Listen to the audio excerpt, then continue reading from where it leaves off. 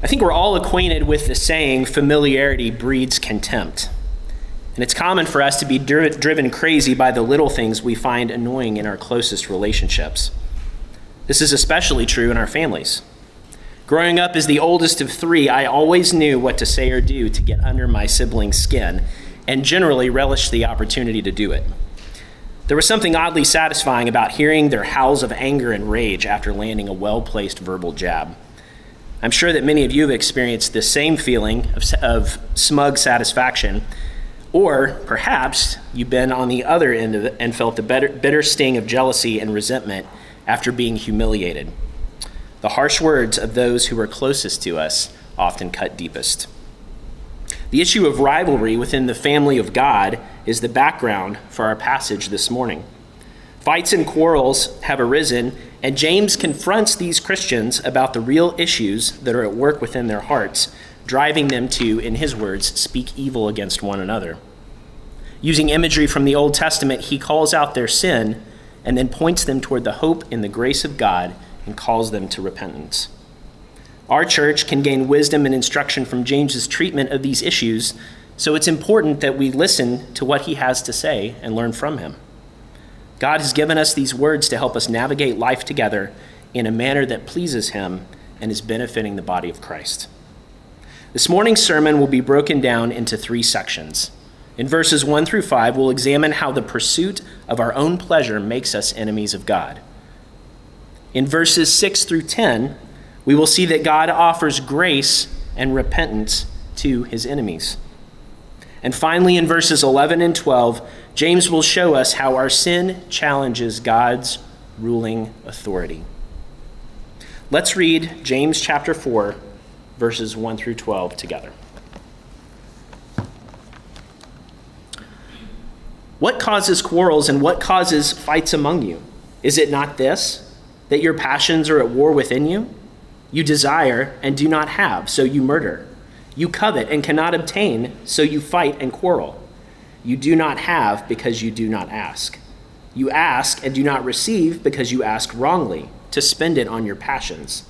You adulterous people, do you not know that friendship with the world is enmity with God? Therefore, whoever wishes to be a friend of the world makes himself an enemy of God.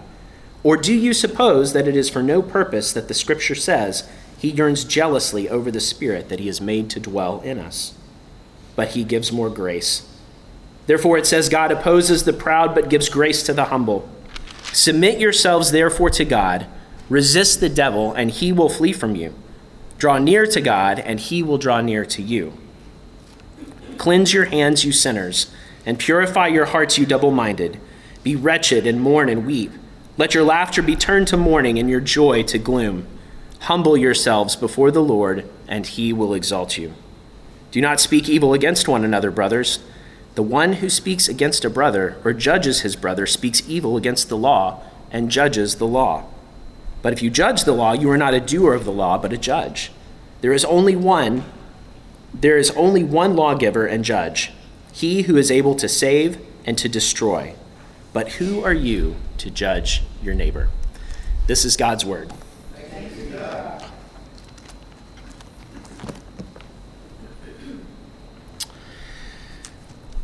As James frequently does, he begins this section with a question.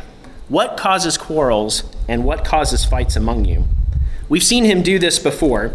For example, when addressing the sin of partiality, or when exhorting and instructing readers on the dangers of self-delusion when it comes to faith and works, and when teaching on the importance of taming the tongue and exercising wisdom. As Kyle mentioned last week, these questions are intended to be diagnostic and not punitive. James wants the people of God to contemplate on these issues that he's raising so they might be aware of the temptations and sins that seem to be ensnaring them. We'll see him ask several more questions throughout this passage, and I'd like to encourage you to consider them as we go. We're not exactly sure what the nature of the fights and quarrels are, but the context of the letter may give us some clues. Looking back to chapter 3, it is possible that these quarrels are occurring among those aspiring to leadership positions within the church. James is warned that not many brothers should aspire to become teachers because they will be judged more stringently. Instead, he has encouraged the wise among them to put off jealousy and selfish ambition and to pursue true wisdom, which is marked by holiness, peace, gentleness, reason, and sincerity. As commentator Doug Moo says, the topic of fights and quarrels does not appear to be a new topic, but rather a continuation of the discussion of previous issues. Whoever is in view, James gets to the underlying reasons why this conflict is occurring. Is it not this, that your passions are at war within you? Once again, Douglas Moo points out that the word that the ESV translates as passion can also be translated as pleasure, and that the root of the word is where we get our term hedonism. It is used in several places throughout the New Testament, all with negative connotation. For example, in 2 Peter 2, speaking of the unrighteous, Peter says, they count it pleasure to revel in the daytime. They are blots and blemishes, reveling in their deceptions while they feast with you. They have eyes full of adultery, insatiable for sin. So what James is addressing is not simply some sort of misplaced enthusiasm. These are not parties who are well-meaning, but in their exuberance may be experiencing some unintentional personality conflict.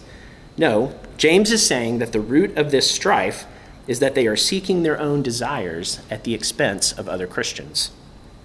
How are these fights and quarrels manifesting themselves? Verse 2, you desire and do not have, so you murder. You covet and cannot obtain, so you fight and quarrel. The preference of personal pleasure has apparently led to some very serious consequences. Notice that James points back to 2 of the 10 commandments that are being broken: murder and covetousness.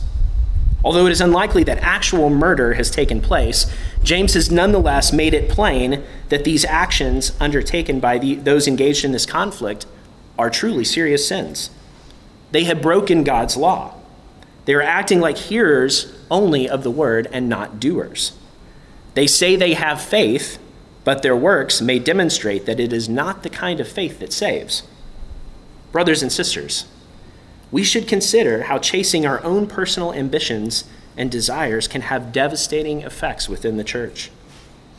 Though our congregation is not presently experiencing these kinds of trials, Kyle and John pointed out to me that this strife seems to presuppose a group of people who are intimately familiar with one another, just like we prayed for this morning.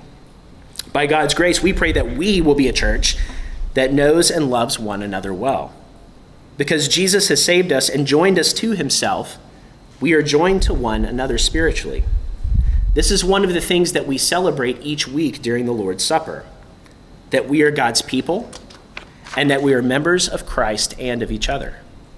It is also one of the reasons that we've recently begun meeting together in fellowship groups to foster those relationships and deepen them. It's good for us to ask ourselves whether we are prioritizing our relationships in the church, so that we might more fully live out the intimacy that Christ has established with and among his bride. In his mercy, we pray that the Lord will give us the desire for intimacy and would protect us from the sin and consequence of bitter jealousy and selfish ambition. James's warning is helpful to us in that as we grow together, we might be watchful and guard against the passions of the flesh that lead to fights and quarrels. James identifies additional motivations, heart conditions that underlie the selfish pursuit of pleasure that is wreaking havoc in the church. Continuing in verse 2, you do not have because you do not ask. You ask and do not receive because you ask wrongly, to spend it on your passions. You adulterous people, do you not know that friendship with the world is enmity with God? Or do you suppose it is of no purpose that the scripture says he yearns jealously over the spirit he has made to dwell in us?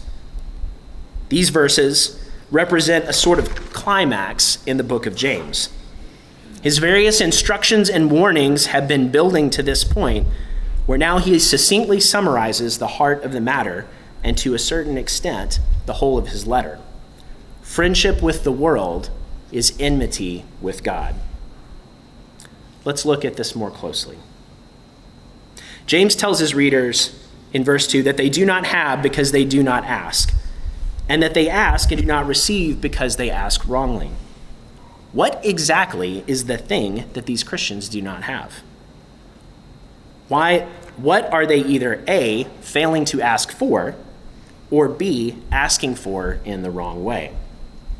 If we look back to chapter 1, James writes, "If any of you lacks wisdom, let him ask God, who gives generously to all without reproach, and it will be given him. But let him ask in faith with no doubting, for the one who doubts is like a wave of the sea that is driven and tossed by the wind.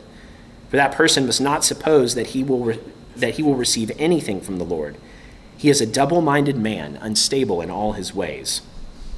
In chapter 3, James says that this wisdom that is from above is first pure, and then peaceable and gentle, open to reason, full of mercy and good fruits, impartial and sincere.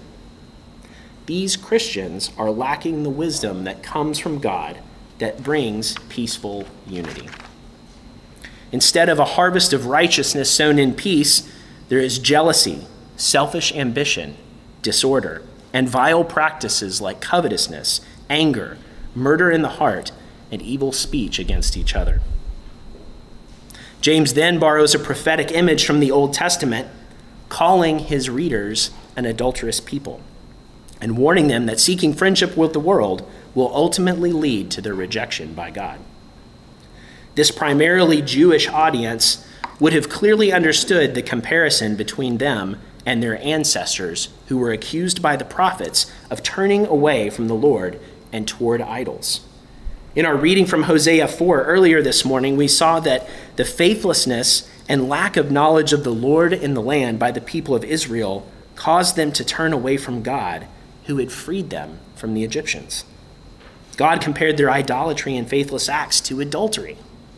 God was their true husband who loved and provided for them, but instead of honoring him as such, they wandered off after foreign gods. Israel was a faithless bride. By invoking this language, James is trying to get his hearers to see the danger of their sin. These are serious matters. One cannot both befriend the world and expect to befriend God. God is a righteously jealous husband, and he will not share his bride, purchased by the blood of his Son, with anyone else. James is a book of stark language, written in very black and white terms. And frankly, sometimes James can seem harsh. However, if we consider the context into which he's writing, I think we can gain an understanding of what he's trying to communicate both to his first readers and to us. This book is addressed to the 12 tribes of the dispersion. These were Christians scattered from Jerusalem by the strange and kind providence of God under threat of persecution. Jerusalem was the location of the events concerning Jesus' death and resurrection and was the center of Jewish religious life. Believing Christian Jews who had been driven from their home might be confused as to what was happening. If Jesus really was the Messiah, why were they facing such opposition from both Jewish religious leaders and Roman authorities? The original dispersion describes the judgment against the northern kingdom of Israel, whereby they were destroyed by the Assyrians and their people were scattered throughout the world. Was this dispersion that these first century Christians were experiencing an act of God's judgment as well?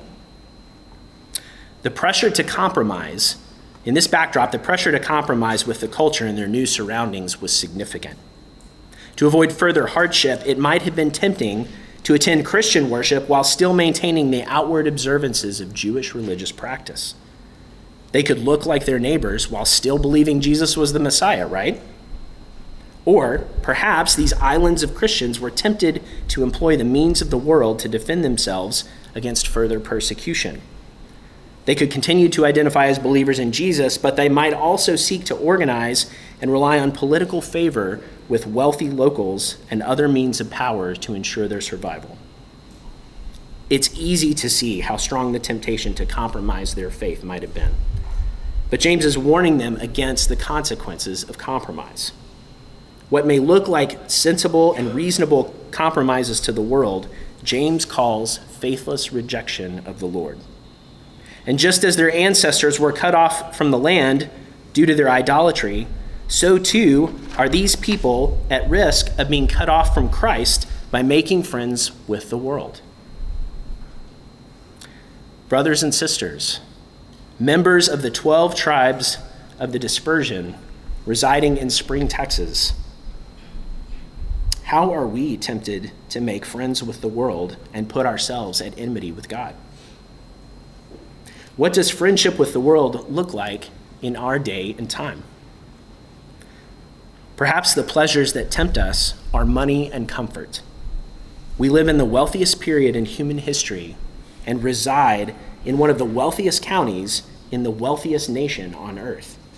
Our homes, clothes, vehicles, technology, ability to travel, and lifestyles are pleasures that even the richest rulers on earth couldn't have imagined only 150 years ago. We become accustomed to the comfort and security that these things bring, and it is easy to idolize them. Perhaps the temptation that we may most be susceptible to is to idolize our sense of belonging.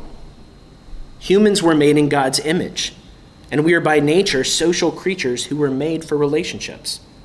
We know that no one enjoys being left out, or being thought of as odd, or worse yet, actually being despised.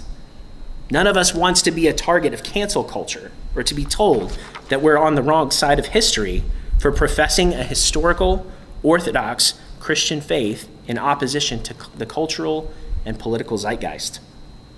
Compromise here can take two forms. We either decide that holding firm to our convictions is too costly and we capitulate, or we can become reactionaries who adopt the strategies, tactics, and weapons of worldly wisdom, pointing them outward to defend the church and our Christian heritage. Both approaches are attempts at friendship with the world, and both put us at odds with Christ, who came to bring the truth of God to a world in darkness and to redeem his enemies from the wrath of God by the power of his perfect life, his atoning death, and resurrection. In a world in which the temptation to compromise our faith and to turn to worshiping ourselves and idols is both real and alluring, what hope do we have? As John likes to say, are we just supposed to white-knuckle this thing called life, doing as many good works as we possibly can in the hope that God will not find fault with us in the end? Thankfully, beloved, the Lord gives us the greatest hope imaginable in the gospel of Jesus Christ. This brings us to our second point, that God offers grace and repentance to his enemies. Verse 6, but he gives more grace. How are we to fight the temptation to be double-minded and be a double-minded and adulterous people? We are to rely on the grace of God given to us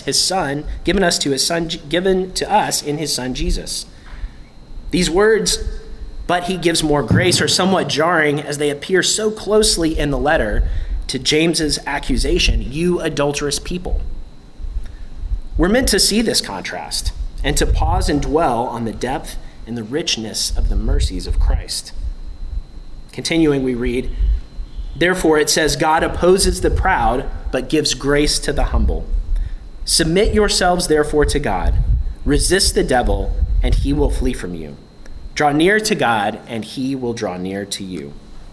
When we are faced with trials and the temptation to compromise with the world is at its strongest, we should admit our weakness, confess our inability to save ourselves, and anchor our hope and trust in Jesus, who defeated death on the cross, and who promises to draw near to us in our time of need and to sustain our faith and to help us persevere. This phrase, but he gives more grace, brings to mind Ephesians 2. But God, being rich in mercy, because of the great love with which he loved us, even when we were dead in our trespasses, made us alive together with Christ. By grace you have been saved, and raises us up with him and seated us with him in the heavenly places in Christ Jesus. For by grace you have been saved through faith, and this is not your own doing. It is the gift of God, not a result of works, so that no one may boast. Do you hear the echoes of James's words in Paul's letter to the Ephesians? He's teaching the same truth about our God who generously pours out his grace on sinners, that we would be united to Christ and glorify God by living lives of holiness that he has prepared for us. James continues by instructing his readers what an appropriate response to the grace of God looks like. Cleanse your hands, you sinners, and purify your hearts, you double-minded. Be wretched and mourn and weep. Let your laughter be turned to mourning and your joy to gloom. Humble yourselves before the Lord, and he will exalt you. It may seem odd that James is telling his readers to turn their laughter to mourning and their joy to gloom. Shouldn't they be joyful and happy at the prospect that God has shown mercy? Of course they should. It is truly good news that God forgives sinners who put their faith in Christ. But James's point isn't that they should lack appreciation for the gospel, but rather that to fully appreciate the magnificent graciousness of grace, they must first understand the utter sinfulness of sin. A right view of sin should evoke repentance. James is describing what repentance should look like in the lives of these believers. When they consider their sin, when they consider their fighting and their quarreling and their evil speech, their first reaction should be that of godly remorse. This passage is helpful as we consider the nature of our response to sin. How do you respond to sin how do you respond to your sin when you've been confronted with it and you agree that you have actually sinned? I'm not talking about a situation in which you defiantly refuse to acknowledge that sin has occurred, but rather one in which you're convinced of the truthfulness of the charge against you. Do you find that you're indifferent to it? Do you excuse the peccadillos in your life because God is gracious and forgives sins, thereby presuming on God's grace? Or perhaps do you respond with frustration or embarrassment that your sins had become evident despite your best effort to keep them concealed? Are you less concerned with rebelling against your Creator than you are with your pride and what others think of you? Is your response perhaps to make promises to God, ultimately ones you can't keep, about how this will be the last time you lie, lust, gossip, steal, get drunk, try to control your spouse or your children, or engage in harmful or abusive behavior towards others? Do you promise to try harder if God will just give you one more chance and it will never happen again? I know that in my own life, I've responded to my sin in these ways. Many days I continue to struggle with these kinds of responses. I can easily rationalize why a particular sin is no big deal, or why I should be angry about being caught in my sin, or why I just need to try harder and do more good works to make up for my failures. But beloved, these are all sinful responses to sin. These are all forms of pseudo-repentance that Paul calls worldly grief producing death. How then should we repent with godly grief that leads to salvation? First, we need to acknowledge that the revelation of our sin is God's grace to us. God showing us our sin is merciful. This is a point that we frequently emphasize with our children, both with their sin and with our own sin. Second, we must agree with God that our sin is rebellion against God's right rule over us. As creator, he has a right over creation to rule creation as he sees fit. We have no right to usurp or cast off his authority, and any attempt to do so is deserving of judgment. This is what James means by submitting and humbling ourselves. We need to know our place, to accept it, and acknowledge that truth to God. Third, we must turn away from sin in thinking and in practice. James exhorts us to resist the devil. To resist requires effort and resolve. Resistance to the schemes and temptations of the devil do not happen passively. This turning away from evil requires a turning to righteousness by faith in Jesus. When James tells his readers to cleanse your hands and purify your hearts, he is not commending good hygiene and a low cholesterol diet. No, he is once again drawing us to the Old Testament imagery of the purification required of God's people before they were able to worship him in the temple. God is holy, and his worshipers are to be pure and undefiled. Finally, we see that repentance will be costly. There should be a real sense of sorrow toward offending the God whom we love, but that sorrow will also often accompany a sense of loss over the sin that we're turning away from.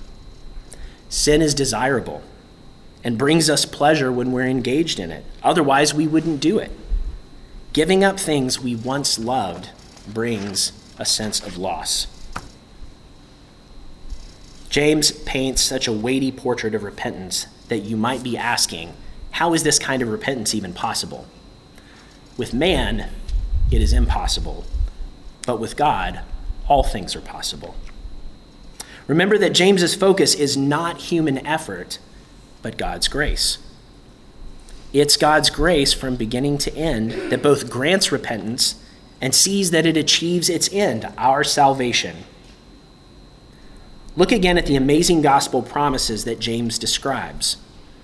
God gives grace to the humble.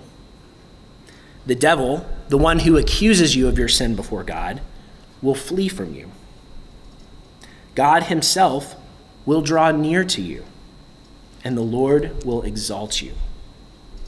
And what causes all these amazing promises to come to pass? Human effort? No, it's God's grace. Our gracious God sent his Son into the world not to condemn it, but to save it.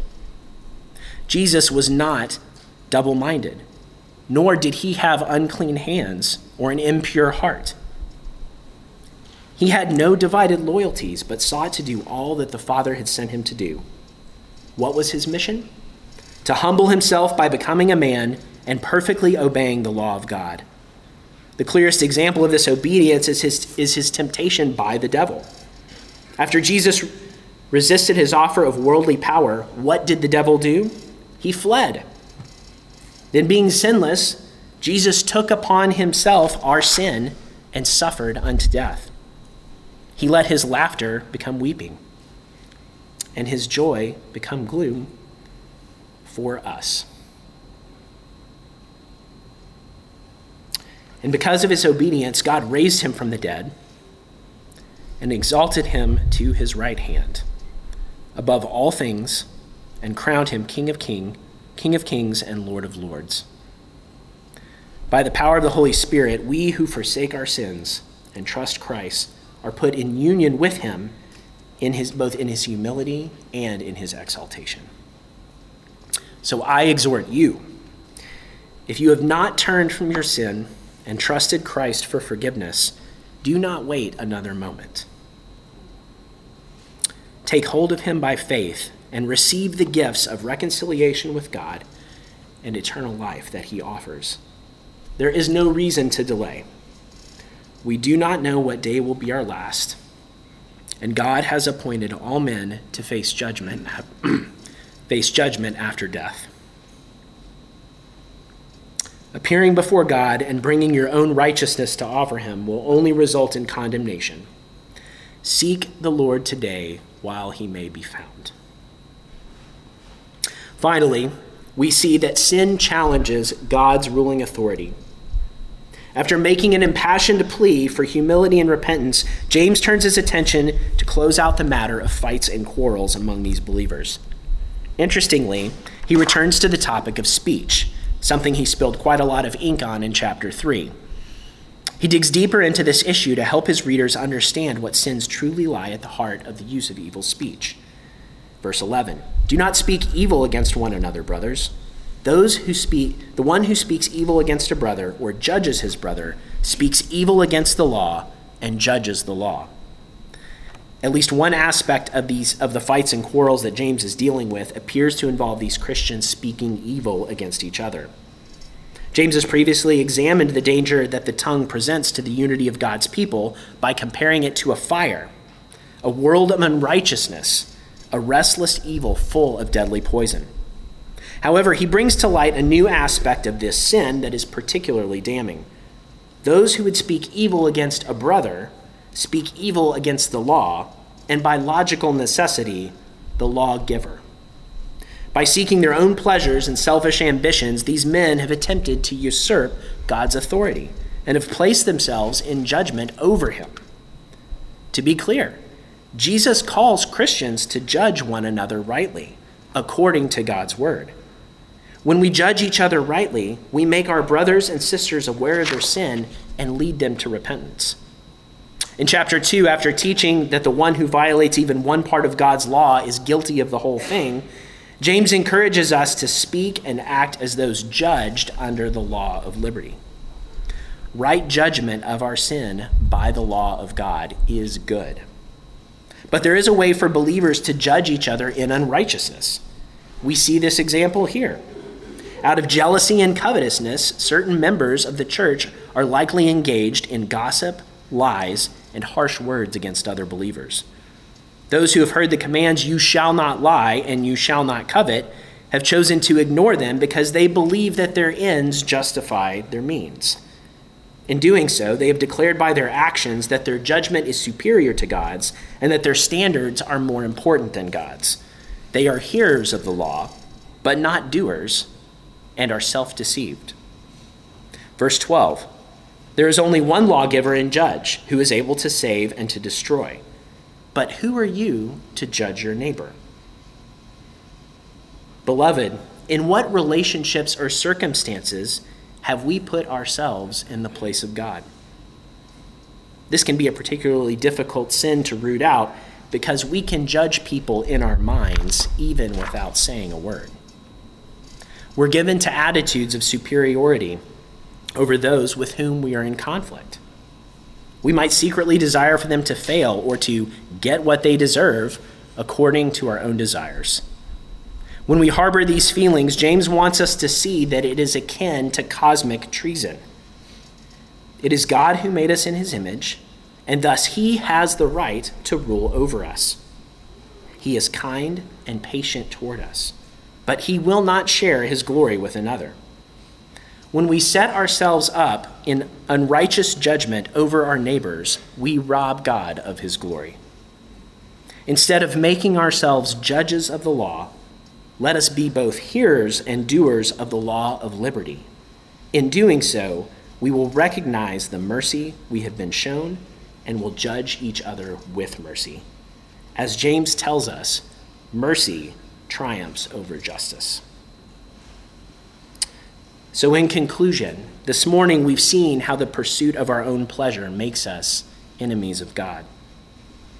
We've seen how God offers grace and repentance to his enemies. And we've seen how our sin challenges God's ruling authority.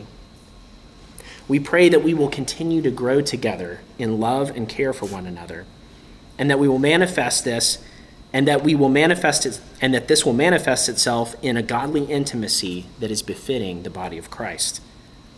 We know that intimacy can lead to conflict, which left unchecked by pride and jealousy can result in sinful quarrels, infighting, and evil speech against each other. By listening to what James is teaching us, we can be aware of these pitfalls and strive to avoid them. But we can also be thankful that we have a God who is at work among us, who gives us grace in our sin and mercifully restores us to himself and each other when we desperately need him most. Beloved, consider the blessing it is to know and to serve such a marvelous God. Let's pray.